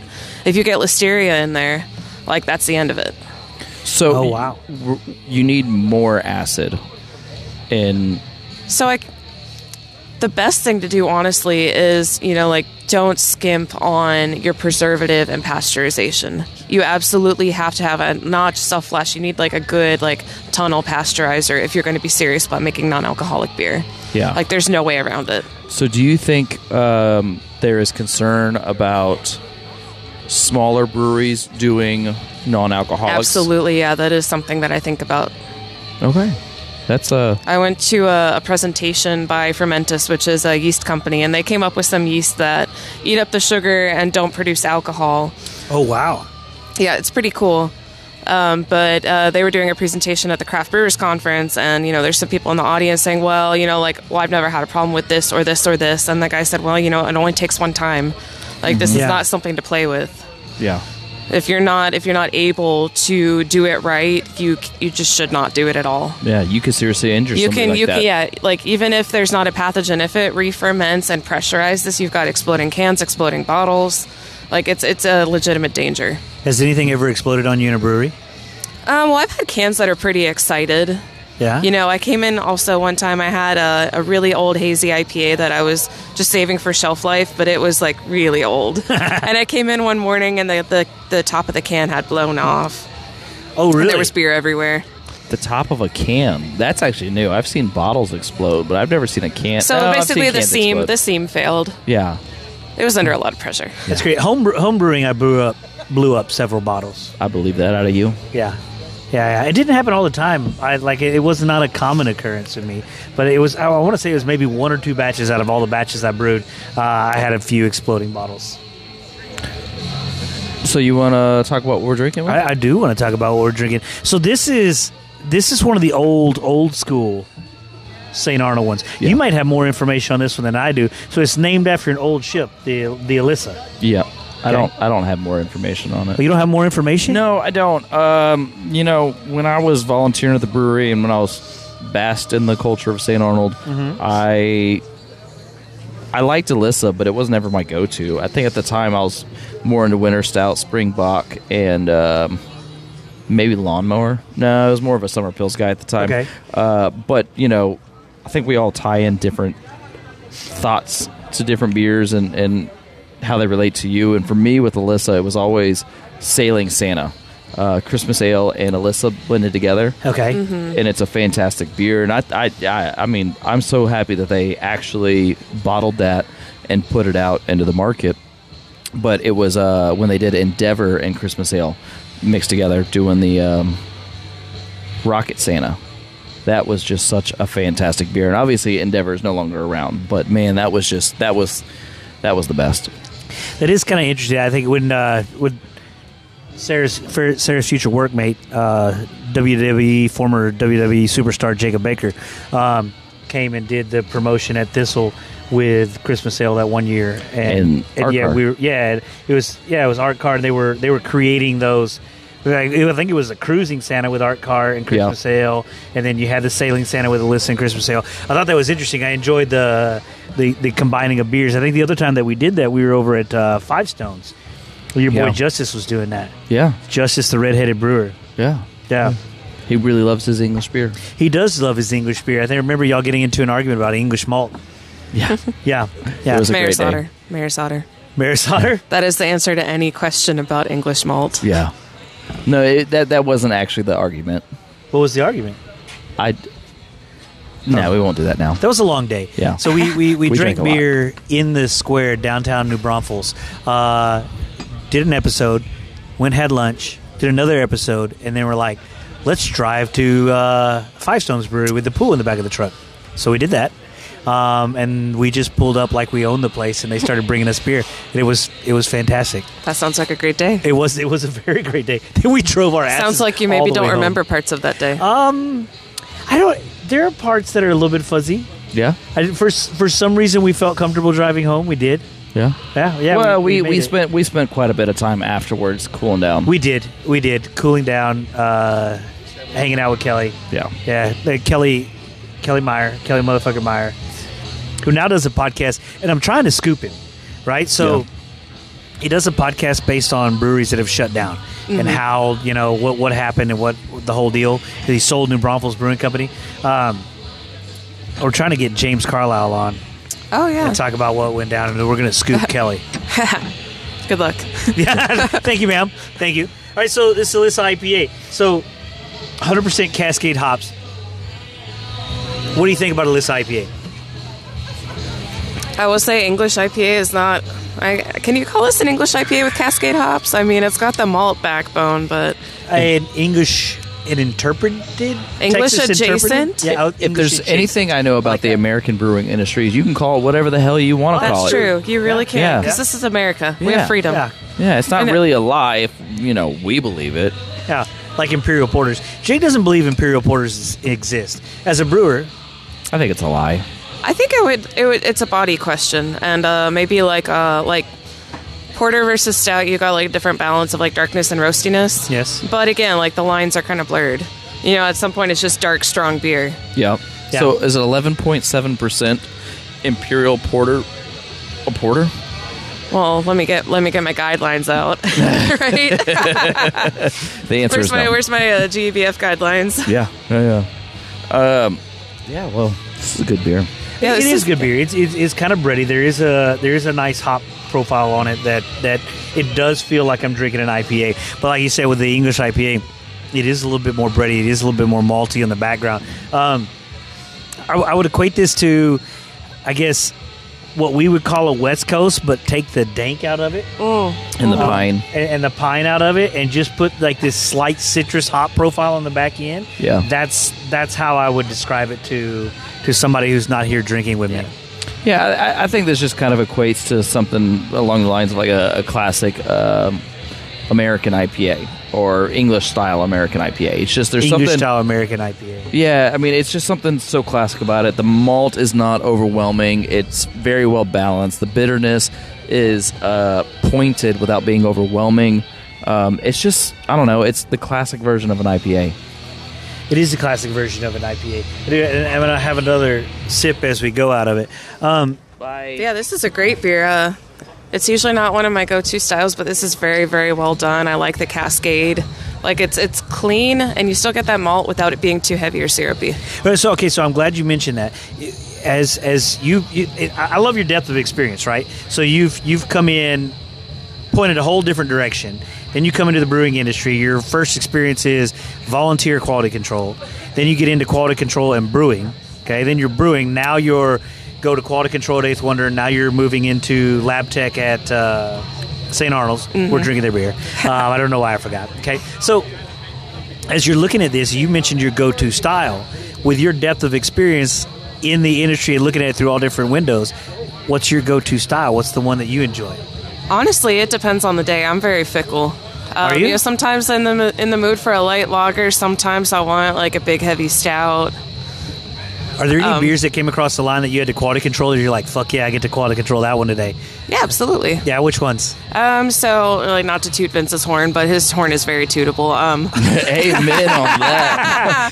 I love that. Vince, I need to come toot your horn. Sabotage is a fucking beauty. I love that beer. Okay, Sabotage. I don't remember that one specifically. So that one was I think it ended up being around 8 or 9%. It was milk stout. Okay. Oh shit. But it wasn't missed that one. overly sweet, you know. Okay. So it was really interesting. That makes sense. Okay, so I tasted Night Cobra, and I hadn't had, because Night Cobra is another rebranded beer. Okay, I didn't drink a lot or any of the original one, but I drank Night Cobra live not too long ago. Yeah. Okay, it is a milk stout here. That's Vince's formula. I would completely agree with you. That makes sense. Like it wasn't. I was expecting a beer with lactose to be sweet and have a heavier body. Yeah, I mean it was a didn't. little bit sweet, but not too sweet. No. It just was just enough sweet. Yeah. It wasn't the sugar bomb or like a milk stout that you're used to. It was Right. I don't know. To me, on that beer, the lactose was used as an accent as opposed to a main character. Right. Yeah, it added more to the body than anything almost. So, milk stouts are one of your favorite styles? Again, right? I don't like Again, them you're too fickle. sweet, and it depends. Yeah. It really depends, you know? Like, I'm not ashamed to say that I picked up some Coors Banquets from HEB yesterday. Oh, Yeah. Oh, we got Lone Star sitting in the cooler. Yep. Yeah. The Lone Star is that's those cowards won't sponsor us. Cowards. of fucking cowards. Cowards. They won't do it. But that has been the official palate cleanser of the hot tub beer for a very long time now. But Yeah, okay, if so it's you gonna mentioned be like something where I'm like, oh fuck yeah, absolutely, I'm getting that. If I see it on a menu, smoked beer, smoked beer. smoked beer. Yeah. Oh, okay. So, So those bring me a lot of joy. do they really? So They you're do. like a big Grodzisky fan and all that? Oh yeah, I tried That to is shotgun one awesome. once and it did not go well. Yeah. Because I like to let them warm up a little bit, and Grod's is very, very, very carbonated from Live Oak. And so I got beer on me, I got beer on the cat, all over my patio. Yep. So It was have you- embarrassing. And of course I got it, mostly on video. So Oh, that's super even embarrassing. better. Oh, Even was that a better. part of during Robbie's shotgun? Yeah, Yes. yeah. Oh, nice. You were part of the I shotgun was, group. yeah. Oh, hopefully you don't remember me. There were a lot of videos. Yeah. Yeah, Jake did. It kind of went downhill once those girls started shotgunning White Claws in their bathtub. Yeah. shotgunning White Claws in a bathtub. Yes, they were in bikinis. Yeah. So there was I did a Sounds bikini. weird. You Well, did it's a big- okay. Like if you're doing it, it's obviously funny. Yeah, well, I had a couple beers at work, and I got home, and somebody had posted, I think Sarah posted a video that said, if Priscilla can shotgun in a bikini, so can I. And then I got on there, and I was like, well, if Sarah can shotgun in a bikini, so can I. And Not this Sarah. No, not you. Another Different one. Sarah. Another one. Just want to clarify for the listeners. Yeah, I got a little traction on that one. I mean, I literally borrowed Allison's bikini and had to tuck myself in to do it. And yeah, In the words of Paris Hilton, that's hot. that's hot. Yeah, it was not. It was not. it was not hot. But that group got out of bounds really quickly. And so we've talked about reinstating that at some point, but through hot tub beers, but we haven't done it yet. No. I don't know. I don't know if you can. I think the magic might be gone. Yeah, Magic yeah, might yeah. be gone. Because plus now we can do in-person shotguns. There's no need for that. Yeah. There is no. Yeah, that's true. That arose out of a need through COVID. A need to Everybody shotgun was so with each other. lonely. It really filled a need for socializing. Agreed. Yeah. Agreed. So I did have a question about lab work. So obviously you're gonna have to do taste paneling on beer. Is that required every lab session that you do, or is that more outsourced, or kind of where does a taste panel fit into the process? So this is one of the reasons I'm really, really excited to work at St. Arnold. They actually have a really strong employee sensory program. Mm-hmm. So I think employees do it, general employees do it maybe every other week. Yeah. But they have this really neat program called Draft Lab where you can put in the your true to brand profile. You put in all your attributes that a brand is supposed to have, and people can rate a beer. They try it. Either you're doing is this true to brand? Is how aged does this taste? There's just a huge amount of power, and with St. Arnold having so many employees, that really expands your ability to do a panel. Yeah. So taste testing at Eighth Wonder, I was doing sensory sessions a few times a week. St. Arnold does it, I think, on Fridays. But I'm not sure. They might do it other days of the week too. Yeah. But yeah, that's absolutely you should be tasting your beer multiple times through the fermentation process, constantly. Yeah. Because there's there's almost no excuse for getting a beer into a can and then realizing, oh, this doesn't taste right. I'll agree with that. That's pretty cool process. So you're saying St. Arnold does that with the employees as they Yes. go? Yeah. That's pretty cool. So they train the employees. Everybody's got a common vocabulary that they use. We know that Alyssa is this and this and this. And they can, so everybody's using the same language, which is really important. Because one person's citrusy could be another person's something else. Yes. So That's pretty it's cool. really important to have everybody on the same page, and I think St. Arnold has done a great job with that, and I'm excited to become part of that program. I didn't realize they were doing that. That's really, really cool. So the employees are even in Yeah. on making sure that the beer is consistent from day in and day out. Because if you want it to be, statistically significant, you can't do it with one person. Yeah. Yep. Maybe that one person is having an off week. Maybe this one person is blind to a certain off flavor. You have to have a big team to do this properly. That's pretty cool. Hell yeah. That's awesome that you got that going and that you're excited about being a part of it. Yeah. That's really cool. I'm glad you found a spot that you're excited about going and working. Yeah, I'm excited too. Okay, that being said, let's rate their beer. The Alyssa IPA, 0 to 4. This is your turn, Sarah. Oh, it's my turn. Okay. It's your turn. You're going first. Where are you rating this? 0 to 4. Industry standard, no humility. No, I'm going to give this a 3.83. Okay. Yeah. Okay. Why is that? I mean, it's, again, like, it's not my go-to style, but it's done really, really well. Yes.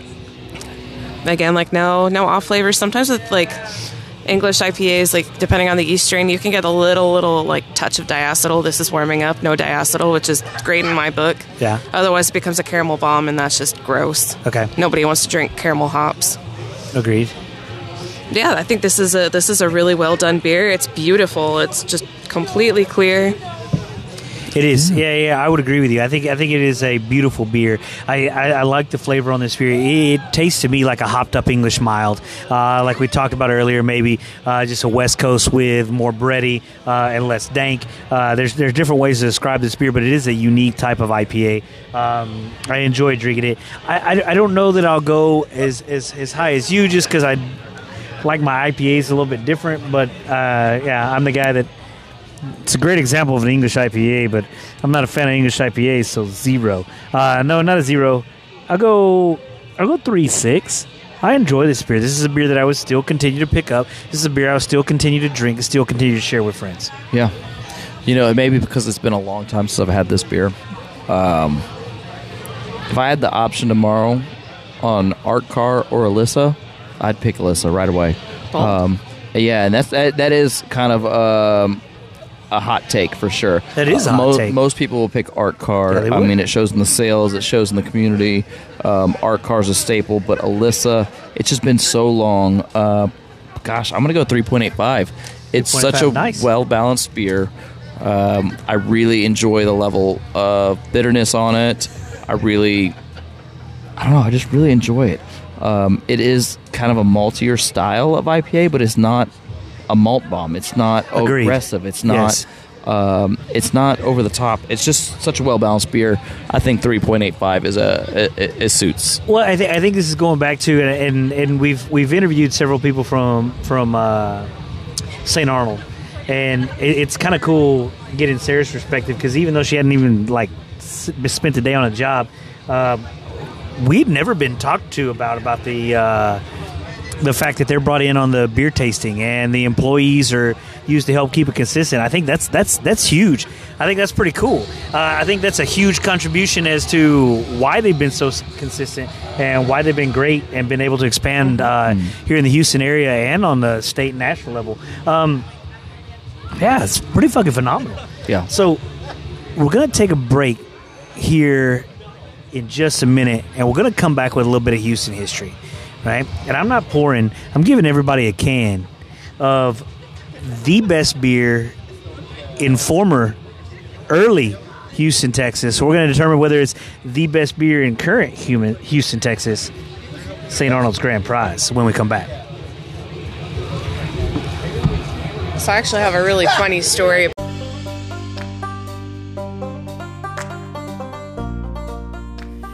Are you looking for a house with a hot tub so you can be just like us?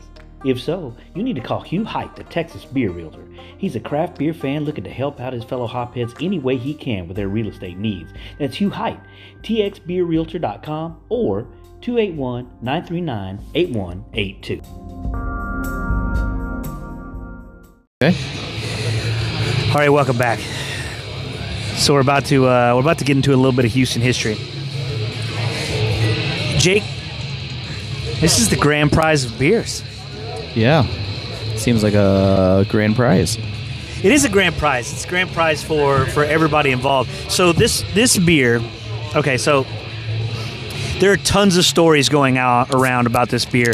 I don't know what's true, what isn't, but this was supposedly an original beer brewed in Houston.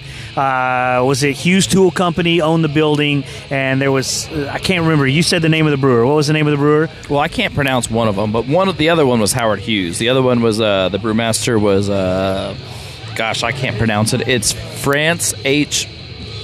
Brognage. That's very close. I gotta take my glasses off to read. That's how old. Brognez. Yeah. I don't even know if that's close at all. No, it's not.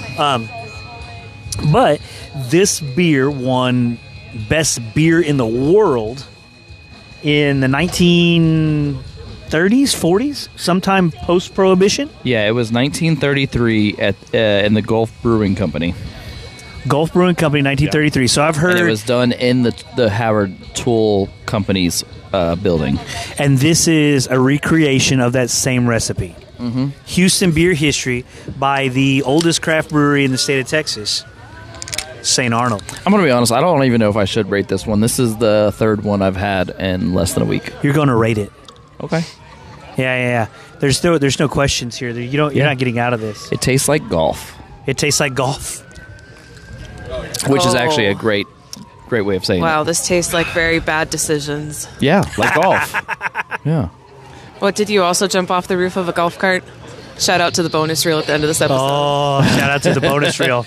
I've done a lot of dumb things. I don't even know. I don't even know. At the end of the day, it's like a poor man like me playing a rich man sport, not like me, drinking this, you know? It is, oh my gosh, yeah. This is one of those ones. I think Sarah hit the nail on the head. It tastes like bad decisions. You can sit here hold and drink my beer and watch this. Correct. This is that beer. Yes, I think I hit 3 houses with golf balls yesterday. So I mean, yeah, it checks out. We'll get more into the beer itself in just a little bit. But Sarah, I want to get back to you. So we're fixing to start a new job on Monday. We're getting deeper into this lab tech career as you're going on with Houston Breweries. Where is Sarah headed? Like, do you see yourself retiring at St. Arnold?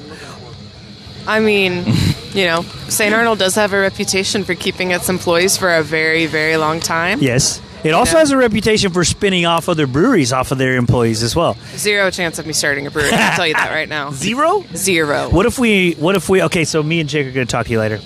Can we talk about like the intensity of that question? Hey, we know you start a new job tomorrow.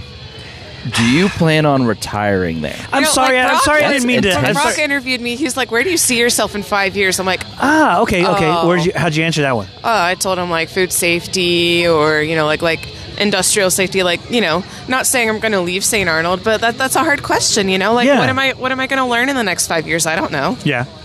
I could lose both my legs in an accident and not be able to be in a lab anymore. I don't know. Oh, don't say that. We don't want you to lose your legs in an accident and lose access to a lab.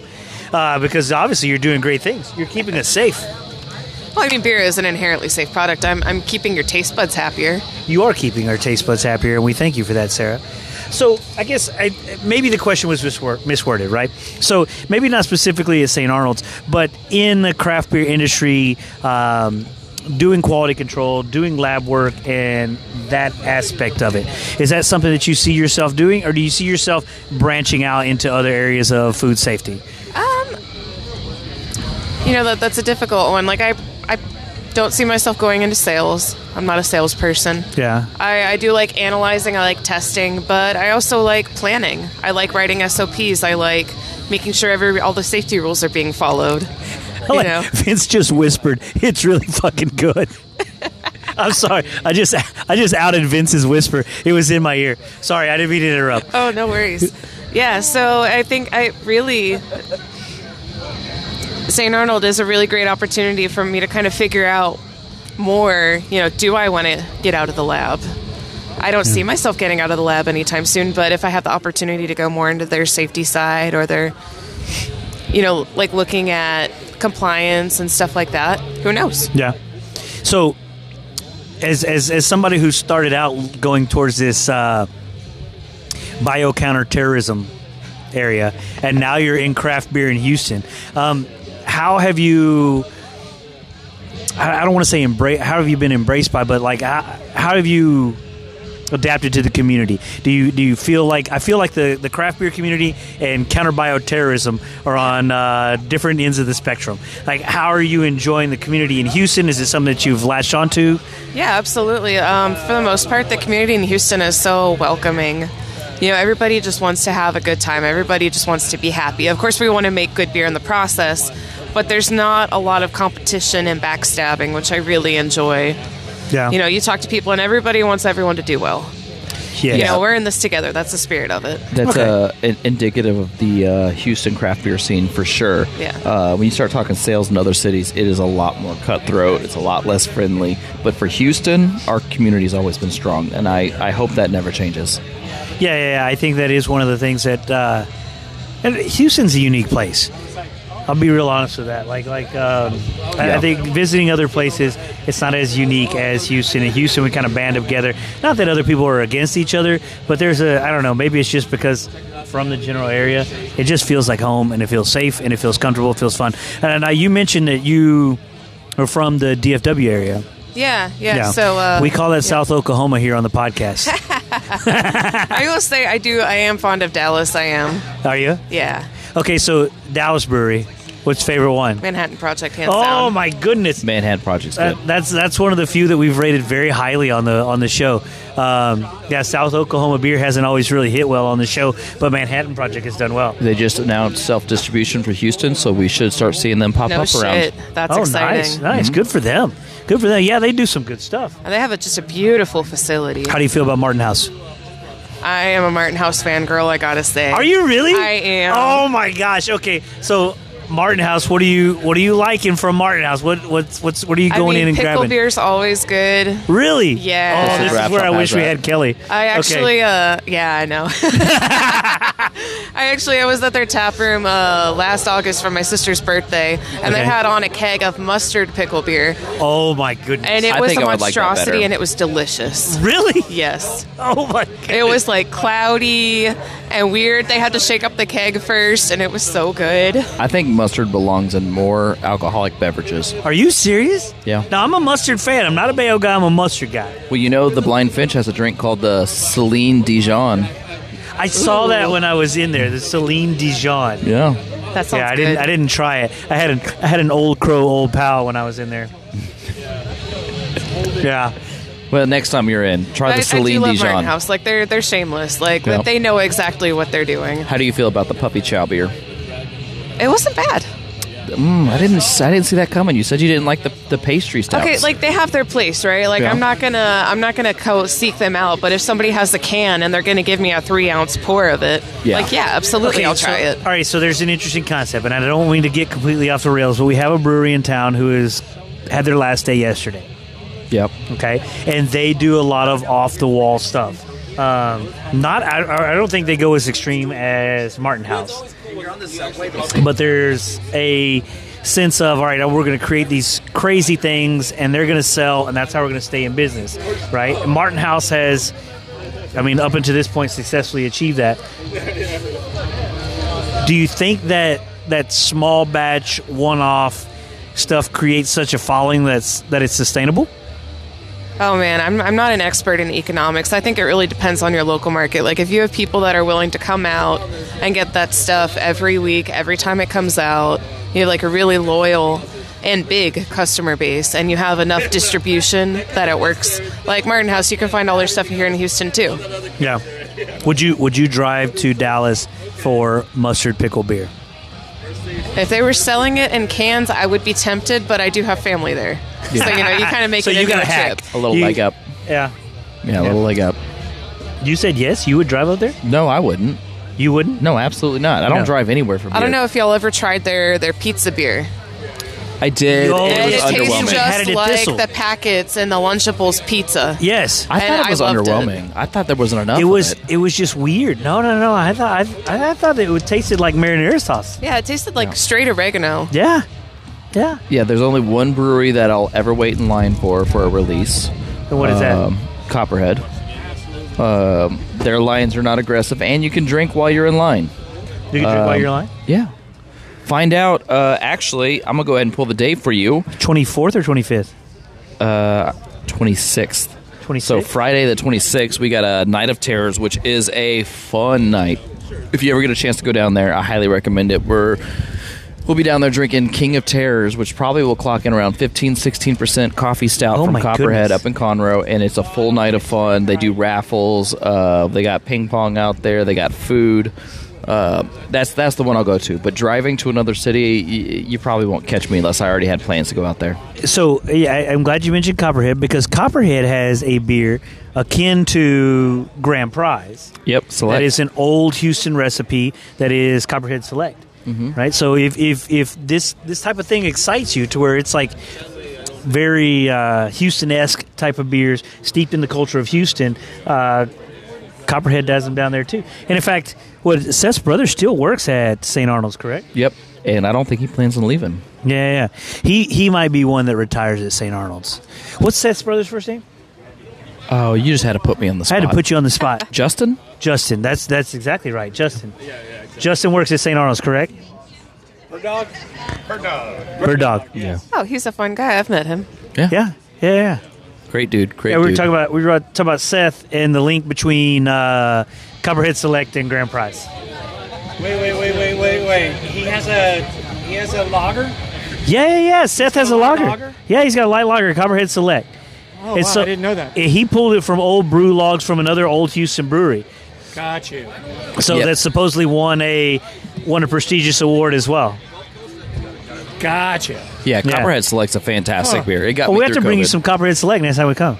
I know that back in the day when I was still at St. Arnold, somebody brought me brew sheets from Jack's Brewing in New Orleans. Okay. Yeah, and they were like, "Can you make this?" I'm like, "Well, we can make it, but we're not going to have like a. It's not going to be perfect because Yeah. I'm sure they had two different. They had like an adjunct cooker or whatever, kind of like what Shiner has, which would mean that no, it's not a true Bock. See, Vince gets me. Vince gets me. Because yes, you're using adjuncts instead of all barley. So, and maybe some coloring. So did you make the beer? No. No, we never made the beer. I can't even find the recipe anymore. What was the name of the beer? Do you remember? I can't remember. It was something but it was from Jack's. It was Jack's yeah. Brewing. And that's one of the old ones in New Orleans. Yeah. That's crazy. Is there so as craft beer evolves, is there a market for that? Like finding these old historical recipes and bringing them to light? If it's a good beer, If it's a good beer. sells. Yeah.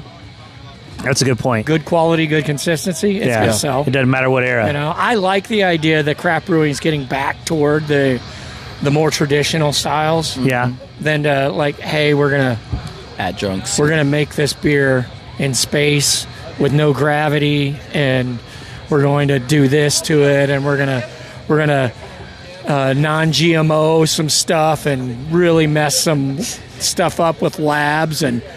But how much glitter can you really fit into a beer? Have let's we put answered some that lavender yet? pea powder and some glitter. It's a good beer, man. We're not calling out that many breweries. I may or may not have once witnessed a very, very intense, rabid argument about putting glitter in kegs. It traumatized me. Really? Yeah.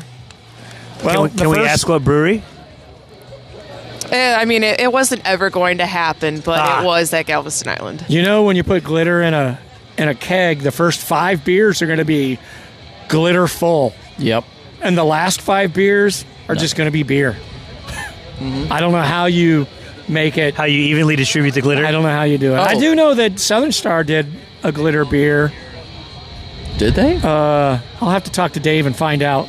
I've got one in the house. I got the ingenious Christmas bonus, and I haven't tried it yet. Kind of holding on to it That to doesn't if have we get the glitter, chance though. to sit down with.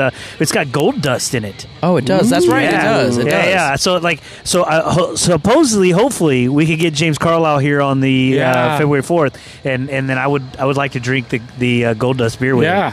Yeah. Definitely. Which Yeah. we do have to do a follow up with Dave and how it's going. With who? Dave, Dave. Southern Flogeron? Star. Yeah. Fuseron. Fuseron. Oh, yeah. He probably needs to come back and talk about what's going on. Yeah, we got to do a follow up. I Yeah. mean, they hired a brewer from Germany. Yeah, well, it's the guy that brewed for Black Page. I think he. Oh, I didn't know that. I think he brewed for Klaus. He even had a brewery.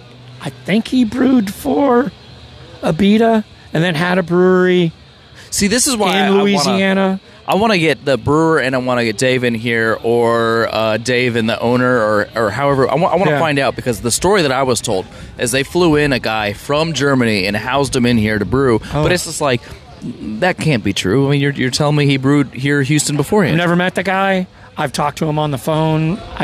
If it's the same guy, his name is Heinrich, and he used to have a brewery called Heinerbrau in Louisiana.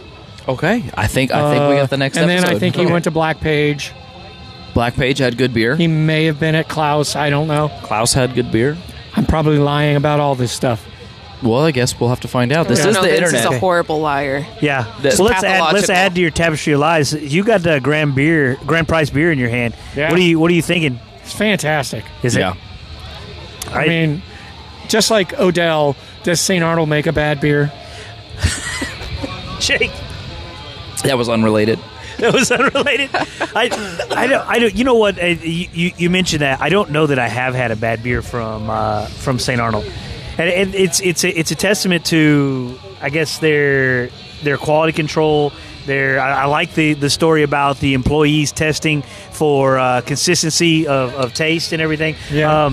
They put a lot into it. They put a lot Yeah. of heart into it. And a lot of you guys have spun off and created your own deals. Like, not only I think that's kind of I don't know, looking at college football today, and you equate it. If you have a good program, if you've got a good system, if you've got a good company, those people will grow and branch out and create their own because they've learned good things. And you can see St. Arnold's footprint all over the Houston area because of that. Not only Houston. I mean, outside of Houston, Austin, and Dallas-Fort Worth area. You know, there are brewers all over the place. Are there any out-of-state breweries that have St. Arnold? What is it?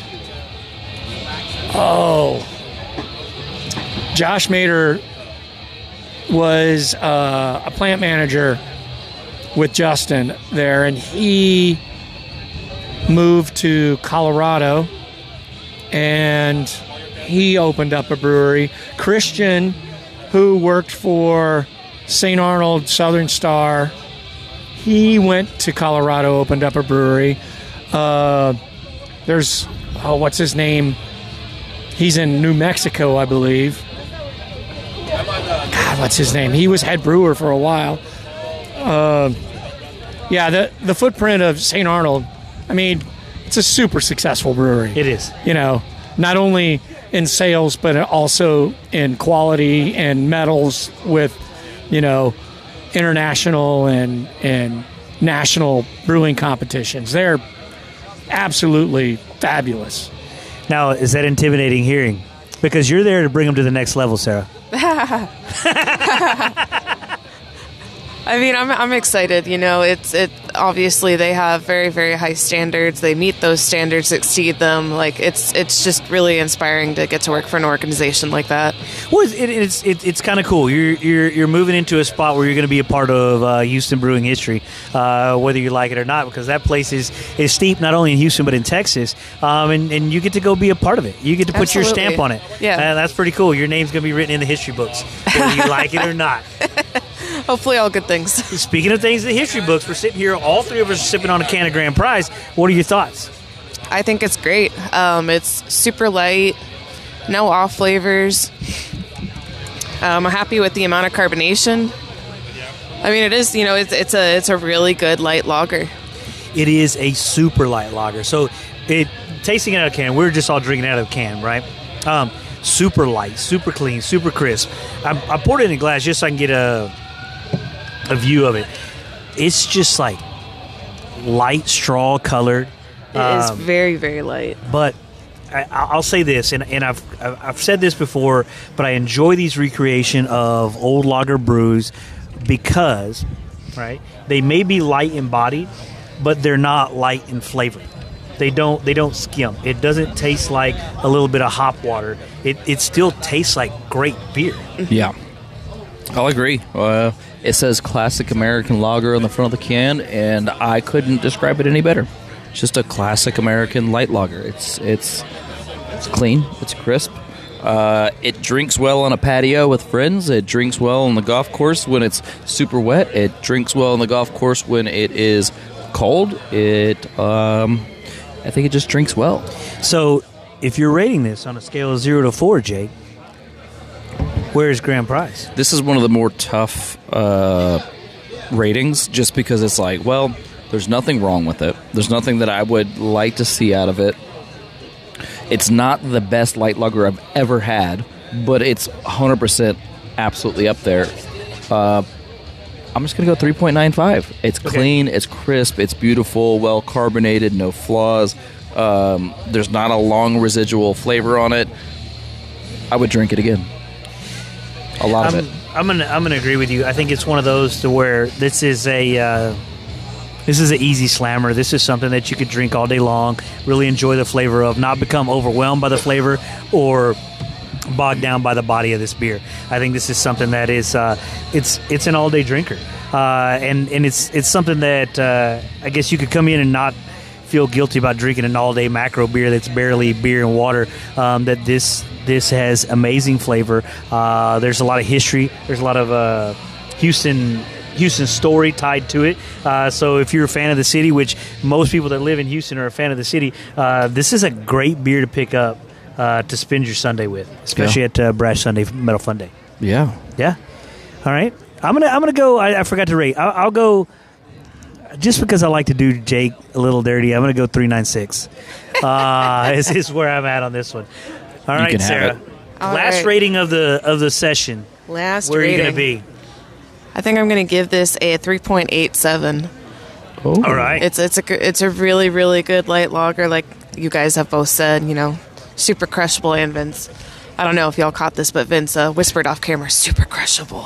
Oh, I Yes. thought you were saying Vince was crushable. I was like, I don't Well, know. I mean, he is. I mean, look at him. Just suplex him, No, this is a great, great beer. Like you drink this all day and you would only get a little bit messed up. Yeah. Yeah. Yeah, you can still Just find the the right back door amount. if you're outside on the patio all day long. This would be a fantastic pool beer, Oh, beautiful. Yeah. Yeah, absolutely. river beer, lake beer, Yeah. Yeah. body of water beer, Yep. Yes. Snow beer. snow beer. Yeah. I could drink this in the snow. You could drink it in the snow? Hell yeah, I could. Yeah, you have I'd to go a little bit something farther a little north. bit heavier on the You- snow. Okay, Yeah, so I would agree with Sarah on this one. No, I will not. This is the one. But it's like You're wrong. I would want a koozie just to keep my hand warm. Oh, that's fair. yeah. Yeah, I yeah. You can absolutely. you can have a hand koozie. I would drink this in a hurricane. You would drink it in a hurricane? Yeah. Would you drink it I think everybody. with a fox? Would you drink it in a box? I would. I would drink it out of the box too. Yeah. Would I you did- drink it with a whale? Would you drink it in a gale? I think I would. Any other questions? On a train? Yeah. On I a plane? could. Yeah. In a house? Yeah. With a mouse? Yeah. Oh, Yeah. passes I the think test. we ran out of rhymes. I think we ran out. I'm sure there was. I had that book memorized at one point in my life. With somebody from Klaus. With somebody from Klaus? It just rhymed with mouse. It did rhyme with mouse. Yeah. Oh. It's good beer. That's all I wanted It is to good say. beer. Yeah. Hey, Sarah, I want to say thank you for coming out and hanging out with us, two weirdos, and drinking beer with us, for being willing to rate beer from a brewery that you started with on Monday. This is fantastic. So we're not going to release this till Tuesday morning, so you have a full day to sink your hooks in them before we start releasing this. But man, thank you, and I'll tell you this from the bottom of our hearts. We wish you luck on this journey with St. Arnold's. I think it's really cool that you came in as a lab tech. We love that perspective and everything you had to offer today. Great stories, great time, great beer. Thank you. Thank you, guys. It's been an absolute pleasure. I've never met either of you before, and this has been so fun. Hell I yeah. hope to do it again. That's right. We got Tell to your get that hot friends. tub figured out. We're going to get the hot tub figured out, and we're going to get you in when the weather's still cold. We're going to have an absolute fucking blast. Yeah. Awesome. Yeah, hell yeah. Guys, if you like what you listen to, make sure you're telling all your families and friends. If you don't like your families and friends, go ahead and send this to them anyway. Make sure that as many people need to get hot tub beers into their ears, get it into their ears as possible. You can find us on the InstaWeb. You click on the InstaWeb on our bio. There is a link that will send you to any podcatcher that you listen to, be it iHeartRadio, Spotify, Pandora. There's also a link there to keep the hot tub warm. If you'd like to financially support us for as little as 99 cents a month or as much as $50,000. We're looking at you, AB and Bev. $50,000 a month, or if St. Arnold, if you'd like to donate a case of Grand Cru a month, we will have it be Grand the official Cru. Grand Cru, Grand Prize. I mean, we'll take Grand Cru. Oh, We'll yeah. take Grand Grand Cru Cru as any well. day. Grand Cru any day, but Grand Prize as the official palate cleanser of hot tub beers, because those cowards Lone Star will not sponsor us. Yeah. That's all I got to say about Cowards. that. Cowards. Thank you, guys. Thank you, Sarah. Thank you, Vince, for getting Sarah, making the contact, getting her on the show. And until next time, cheers and enjoy your hot tub beers, guys. Cheers.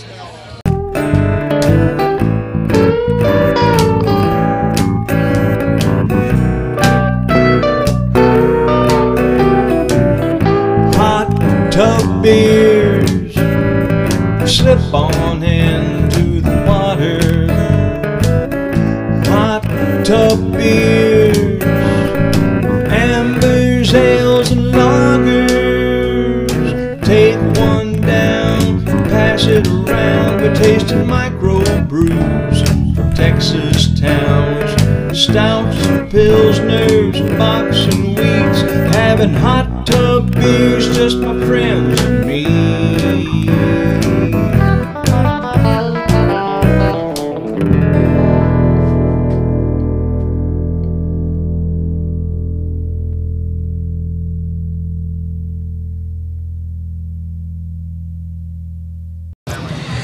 Okay, so we're here now. This is probably going to go in as a bonus track. Okay, so we're sitting here recording. Vince has come in. Godfather Vince, I think he comes in. He drops in every once in a while. Here's some jerky. Hey, try this beer. Just to contribute to the show. I love how this has become like a home away from home for hot tub beers, specifically because of Vince.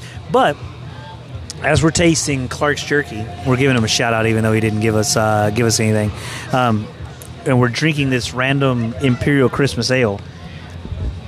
You had a story, Sarah. I do. So this story is about the namesake of one of the beers we tried, the Alyssa IPA. Okay. This is Galveston, 4th of July, about, I guess, 4 or 5 years ago at this point.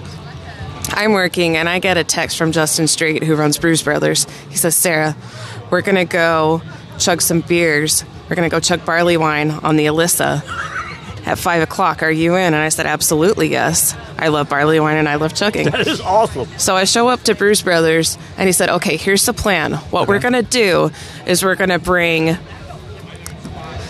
Sierra Nevada Bigfoot, which is an American barley wine, and we're going to bring J.W. Lee's English barley wine onto the Alyssa. We're going to dump the J.W. Lee's over the side, and then we're going to snorkel chug the bottles of Bigfoot. What's a snorkel chug? So a snorkel chug is with a standard 12-ounce bottle. You take a drinking straw, and you put it up so that the end of the straw is in the headspace of the bottle. And you chug with the bottle just straight up and down. Now, what the straw does is it puts the air down and makes you be able to chug in the bottle faster. It doesn't bubble. Okay. Oh, my goodness. But another facet to the story, obviously, I don't know if you know anything about barley wine, but J.W. Lee's is a beautiful barley wine. Okay. We obviously didn't dump it over the side. We chugged it at Brews Brothers and then filled up the empty bottles with something else entirely that looked kind of like barley wine. Okay. So we're getting onto the Alyssa, just completely trashed because of all the barley wine we've already chugged. We do this snorkel chug of Bigfoot, stumble off, and then somebody says, hey, let's go to the golf cart parade. Oh, shit. So Galveston has a golf cart parade for 4th of July on the seawall every year. Okay. And I don't remember getting to the golf cart parade. Somehow, in between leaving the Alyssa and getting to the golf cart parade, everything goes blank. I come to climbing on top of a golf cart and then promptly falling off from the roof of a golf cart. Luckily, we were by the Kroger so they could buy bandages to cover up all my bleeding wounds. You were bleeding? We had to stop at Kroger's to get you patched up? Yes. Oh. But the moral of the story is, be careful when you chug barley wine on the Alyssa. Be careful when you chug barley wine on the Alyssa. We'll call that Sailing Sarah on top of a golf cart. I definitely sailed. Hell yeah! Thank you for sharing one of your most memorable moments. Have you? Okay, so they took it. Did you get a sample of this Christmas beer? I did not. Let me finish the Springbok. Okay, all right. So you finish that Springbok because we're not going to do a segment without rating a beer. I'm going to give you just a touch. Thank you. You're welcome. All right, so this is called Scaldus Noel. It's a 12% Imperial Christmas Ale. Okay. All right. All right, Sarah. This definitely smells interesting. It does smell interesting. Spicy. It does smell spicy. Go ahead. You're gonna rate on the bonus segment. Tell us what you think. Ooh, that is good. That is really good. I will say. Groups, so it's free. Nice. What's it? Marin's bringing us Oops Smash Burgers. All right, so I will say the spice is a lot more prominent on the aroma than in the flavor, but the flavor is very rich. Like, I don't know. It is very rich. Yeah. It's very spicy. This is a... I wonder if there's like a great touch of like Christmas ale. Belgian yeast or something in there. Yeah, that's what I thought too. Because it does almost have this like Tripel spice to Yes, it. yeah. It really, really does. And the body is just very, very thick. It is very thick. So what would you rate it? 0 to 4. Scaldus Noel Imperial Christmas Ale, 12% alcohol. For getting fucked up on Christmas, I am going to give this a 3.97. 3.97. Would you drink this and then sail on the top of a golf cart? Probably yes. Probably yes. So this is golf cart sail worthy beer. Absolutely. Amen. I'm gonna agree with you. 3.97 out of 4 golf carts. Out of 4 golf carts, I would agree with you. I'm gonna go ahead and match your score. I'm gonna go 3.97. I think it is a cool little spicy beer. It's got some Christmas aspects, but it's got those Belgian aspects, and I'm kind of a sucker for Belgian beers. Yeah. I enjoy the Belgian beers. This tastes like mischief. This tastes like shooting down your neighbor's drone because your cousin convinced you it was a Chinese spy. Sarah, I love you. Sarah, this tastes like mischief, just like when you shot down your cousin's drone. We'll be back in a little bit, or we won't, No, definitely. because this is all over. Oh, yeah, you're right. Yeah. This is over. Everything is over. Goodbye, This is world. we're in the future. We're in the future. We're going to go back to the past here in just a moment.